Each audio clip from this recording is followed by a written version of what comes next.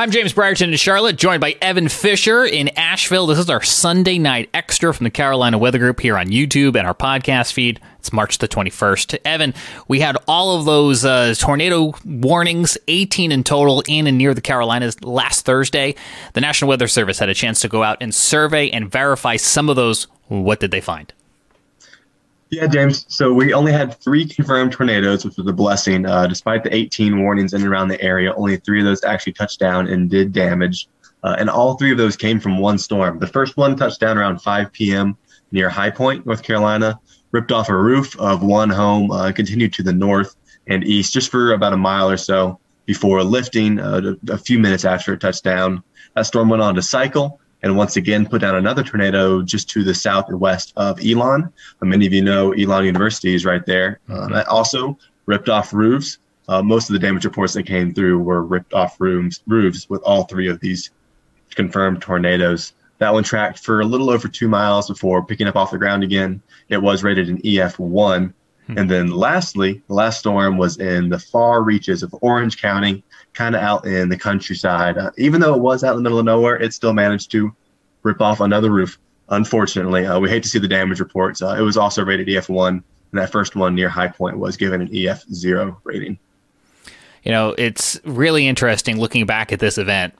It was a rare moment where on the eve of the event, we had a moderate risk from the Storm Prediction Center, a tier 4 out of 5 for portions of the Carolinas.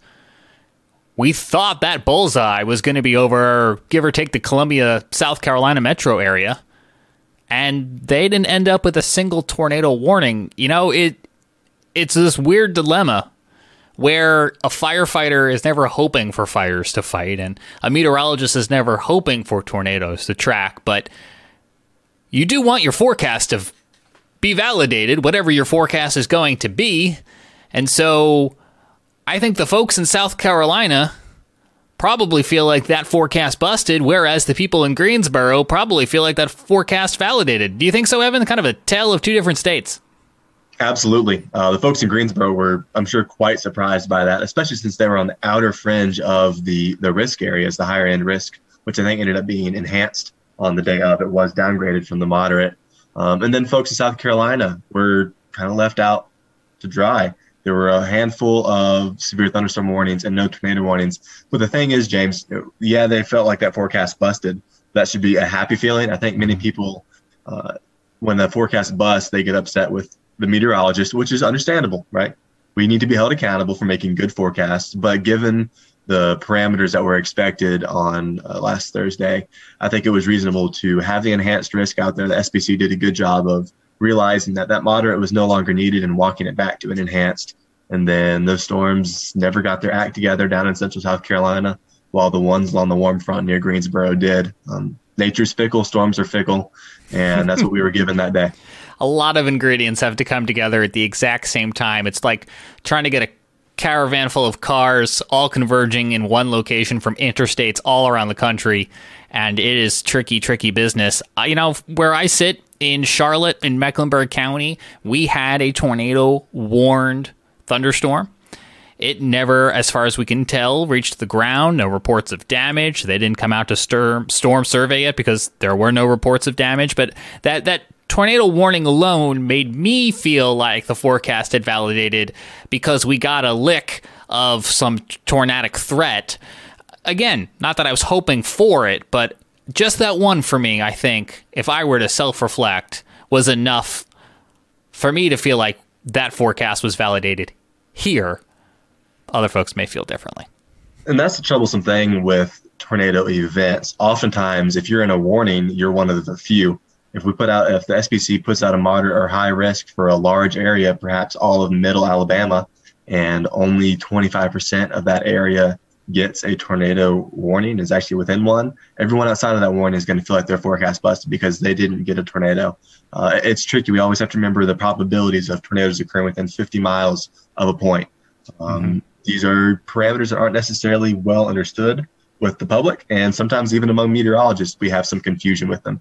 Yeah, there's that margin of error on those Absolutely. outlooks, and even those outlooks are exactly that. They're outlooks.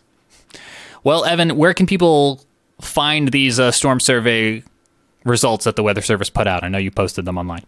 Yeah, James. So they are on our blog. If you go to carolinaweathergroup.com/blog, you will find our full blog page. And the last one we posted was a review of all of the confirmed tornadoes and surveys conducted by National Weather Service in Raleigh.